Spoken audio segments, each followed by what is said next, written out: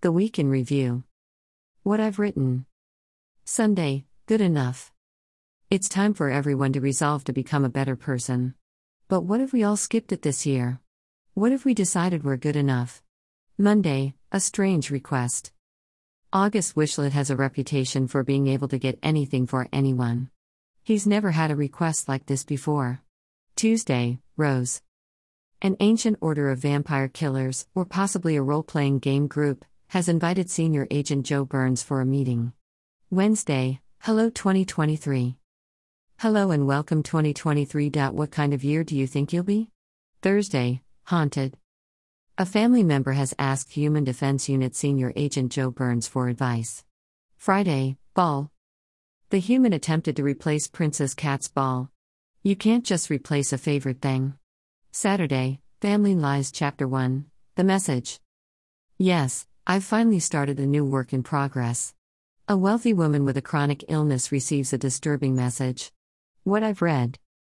Ancient history. Alexander the Great may have been buried alive by Samantha James, The Chronicles of History. In an era where murder was fairly common means of succession, empire builder Alexander the Great died of a mysterious illness. Modern scientists have looked at the record of his symptoms and suggested he may actually have had an autoimmune disease that caused paralysis. He could have still been alive, but paralyzed, when he was buried. It's a fascinating read. Brekkies, Barbies, Mozzies, Why Do Aussies Shorten So Many Words? By Kate Burridge and Howard Manns. The Conversation, an interesting look at the diminutives in Australian English, and how some have been exported. Something interesting to read now you're back from visiting the Rellies over Chrissy. Grandma's Kitchen poem by Grace Y. Estevez Reddy, Grace of the Sun, a sentimental reminiscence of a beloved old cafe. Moonlight Dance poem by Dawn Renee Miller. Dawn Renee writes, a descriptive poem, about the smoke and dust from a fire on the beach. White Fella Clock poem by Jolene Darina Butler, Poetry Out West, a poem about a visit to the bush, Adam Mufford.